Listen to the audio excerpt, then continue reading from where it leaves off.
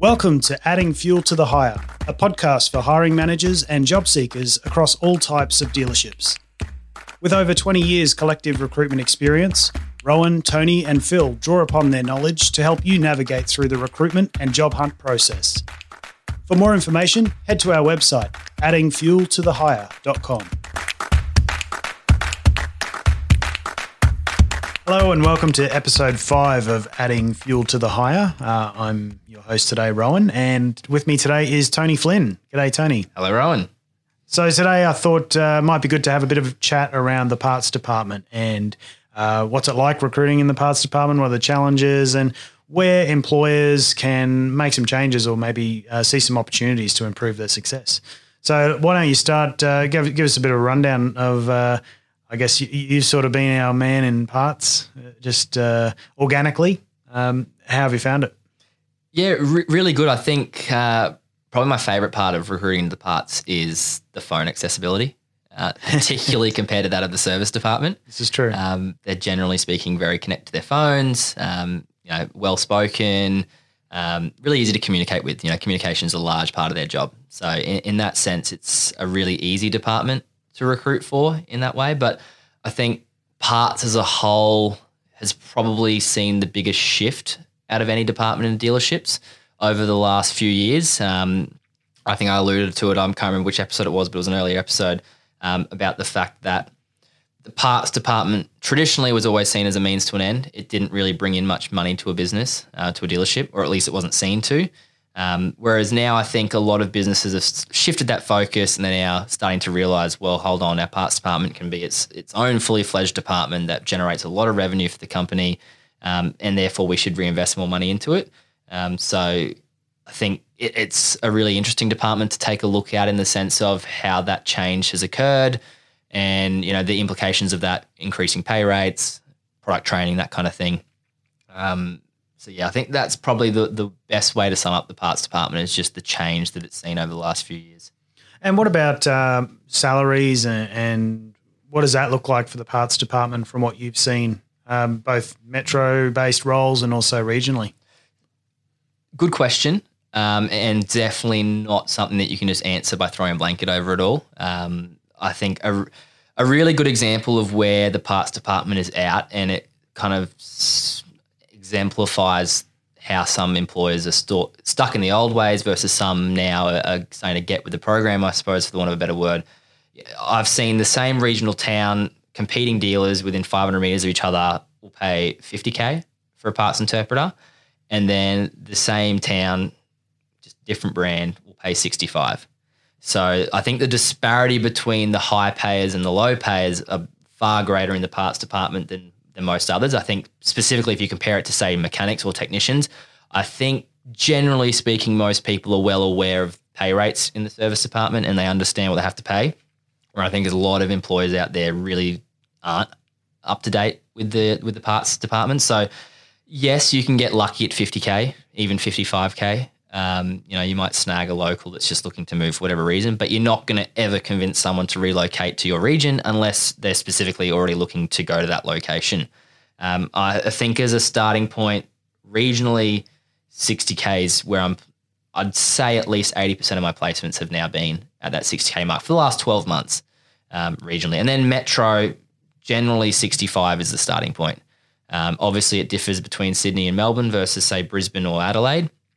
I think Sydney is a good example. It's really 70 to 75, depending obviously the industry, but generally speaking, if you're not above 70, you're going to really struggle. And Melbourne's quite similar, but I think outside of the two majors, it's 65 is your starting point. Beyond that, anything below 65 there or 60 regionally, and you're just playing the luck game. Yeah. And it's not really a game you want to play. And what about incentives or vehicles or anything like that? Have you seen much of that lately? So I think as a manager, parts manager, vehicle is now a must. I've had, let's say out of 20 roles that I've picked up over the last few years with parts managers, I would say 17, 18 of them have had vehicles.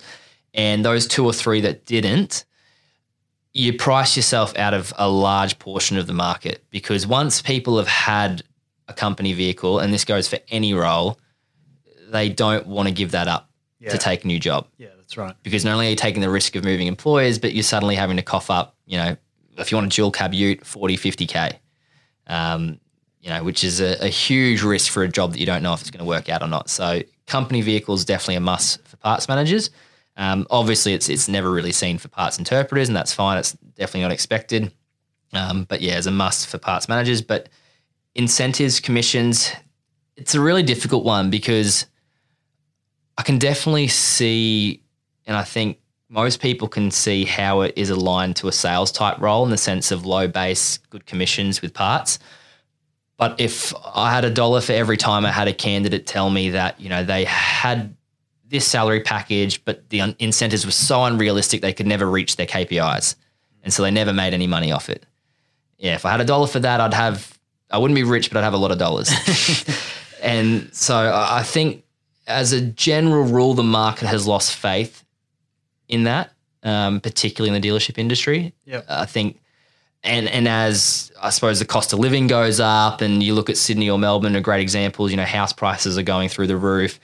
Base rates are everything.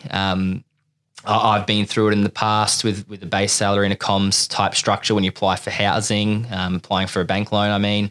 Banks will only look at your base rate. So a lot of candidates are very anal about that now because if they have plans to get into the price, a house market, say in Sydney, where it's going to cost them $800,000 for a pretty entry level home, well, they need a good base to show the bank that they need to pay for it. So, if you've got the money in the budget and you're happy to pay those incentives, I would definitely look at reviewing your base salary and increasing them because I think as a general rule, most of the good employers are starting to move towards a purely base system. Obviously, you can still have KPIs tied into that and they still have to reach them. Otherwise, they're not going to be a successful employee. But yeah, I think the mentality in the parts department of having a low base and having comms is well and truly dead. Yeah. I think there's far too many employers out there now that aren't doing it, which just make it impossible to compete. And what are some of the challenges that you've seen in the parts department and recruiting, or even for employers out there looking to hire into the parts department? What are some of the challenges you've seen? I think other than I just alluded to that with the base and the commission structure, that's definitely one, particularly with commissions. That is a huge challenge. But in a weird way, I think the parts department's biggest challenge is also its biggest opportunity or biggest benefit as an employer, and that's just the incestuous nature of it. Parts departments, probably more so than any other departments, they're all talking to each other, whether it's, I bought parts off this company or this aftermarket supplier or whatever. Everyone seems to know everyone. Not a day goes by where I don't talk to a candidate for a parts role and they go, oh, who's the parts manager there? And then I tell them and they go, oh, yeah, so-and-so, I worked with him at blah, blah, blah, or, I order off them daily. Yeah. Happens all the time. So that obviously presents a lot of opportunities because you can, think of people easily for a role. If it comes up, you go, oh, what about that guy that, bought from us the last 2 years? He seems to be really well spoken, blah, blah, blah. But it's also your biggest challenge because it means there's a lot of fear, I think, within parts interpreters or even parts managers jumping ship.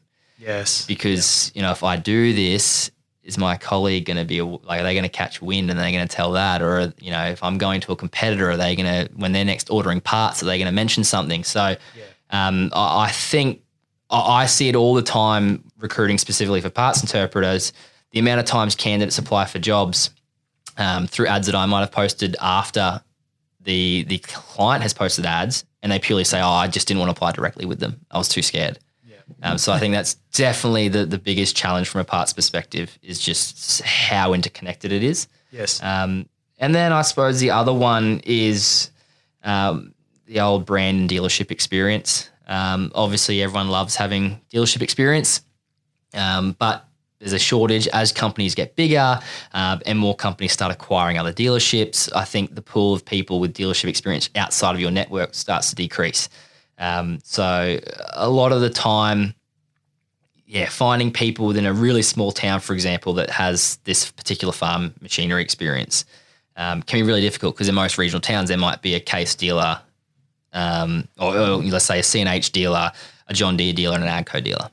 And unless you're going to convince someone to jump ship, which, then goes back to the challenge we said before about how interconnected it all is, it's going to be a real big struggle to find someone with that experience. And have you seen many dealers look at bringing in automotive parts interpreters into the industries that we work in predominantly, which is the heavy vehicles? It's increasing, and my advice to any heavy dealerships out there would be to look at that. I think from my perspective, a lot of my recruitment success has come from candidates with really good attitudes from the automotive industry, and they've stuck it out for 7-8 years, but they might have hit the ceiling in terms of their earning capacity with parts interpreting. And so they want to move into the commercial side of things or the heavy equipment side of things. I think that is where you can have a lot of success, because ultimately you want someone with a good attitude. Oh, definitely. I think if I look back at all the candidates that haven't worked out, there's a very, very, very small percentage of them that didn't work out because they didn't have the product knowledge or they didn't have a really specific skill set. It's usually the attitude.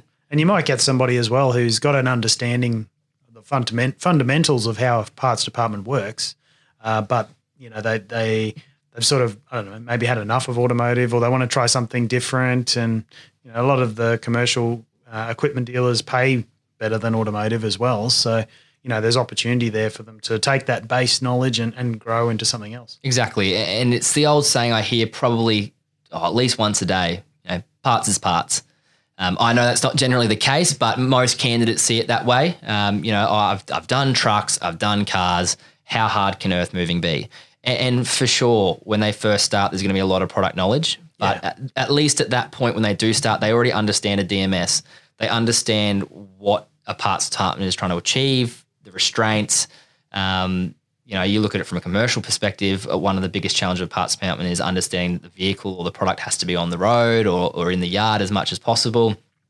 So understanding that mentality is really important. And I think once you've got a candidate that understands that, well, that's already half the battle won. Yeah, definitely. Definitely recommend shifting people from other industries, having a look at them.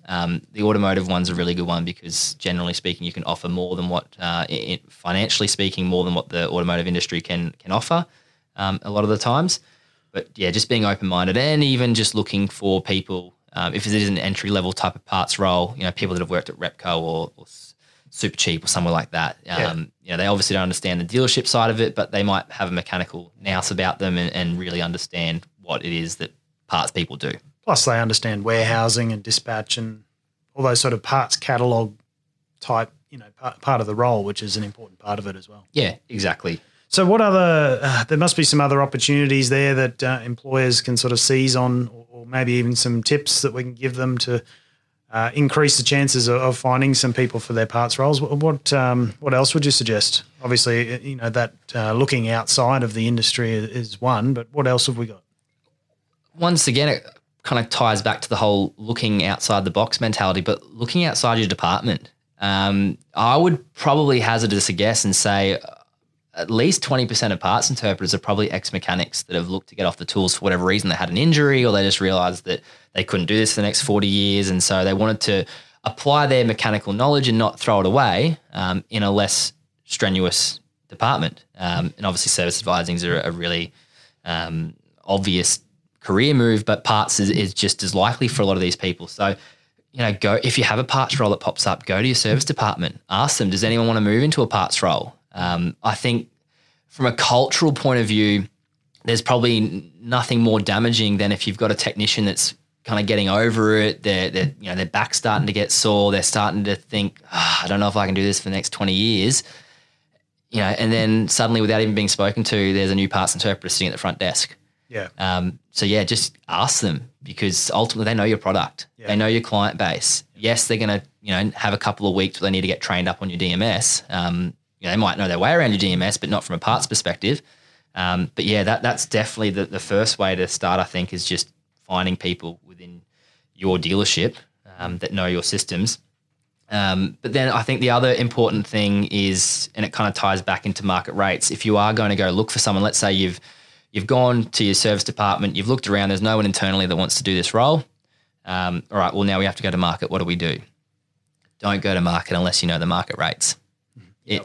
It's the same as we spoke about, I think, in episode 4 about candidates, or episode 6, which will be coming up, where you're looking for the right job and you have to understand why you're looking for the right job. Well, it's the same from an employer's perspective.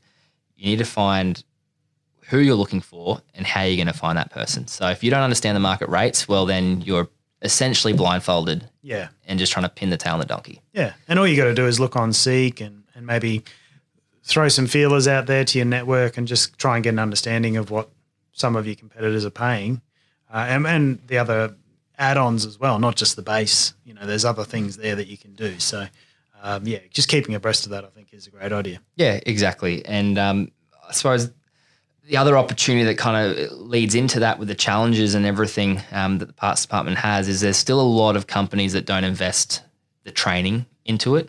They just kind of put people on the front desk and go, well, answer some phones and you'll be right. Some dealers starting to do it really well, you know, the full OEM training. Let's go off to head office and you're going to learn this new product for a whole week. Yeah. And I think people really appreciate that. And that's any department, but particularly parts because it is quite rare.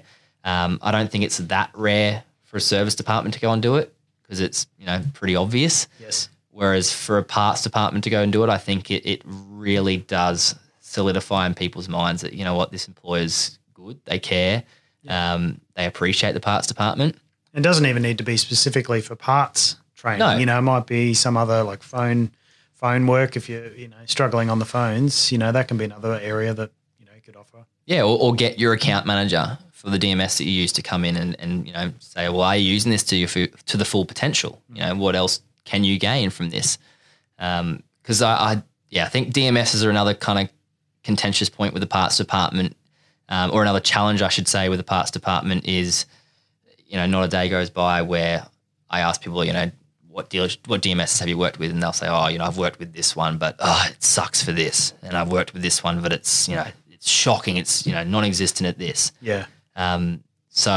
It's training people up on it, making sure that they understand the full capabilities of them. Because if they're in the market, they're obviously doing something right. So, making sure all your staff are trained up on the products, on the DMS, all the systems that you use, and making sure that they're confident and happy about, you know, what they're able to do at work. And I think as well, one thing to remember with training as well, and training and development is sit down with your employees and find out what they want. You know, what is their end goal, so and help them get there. Because, you know, if you can give them that, they feel more invested in the business as well. And I think that's always something to keep in mind when you're looking at your training and development.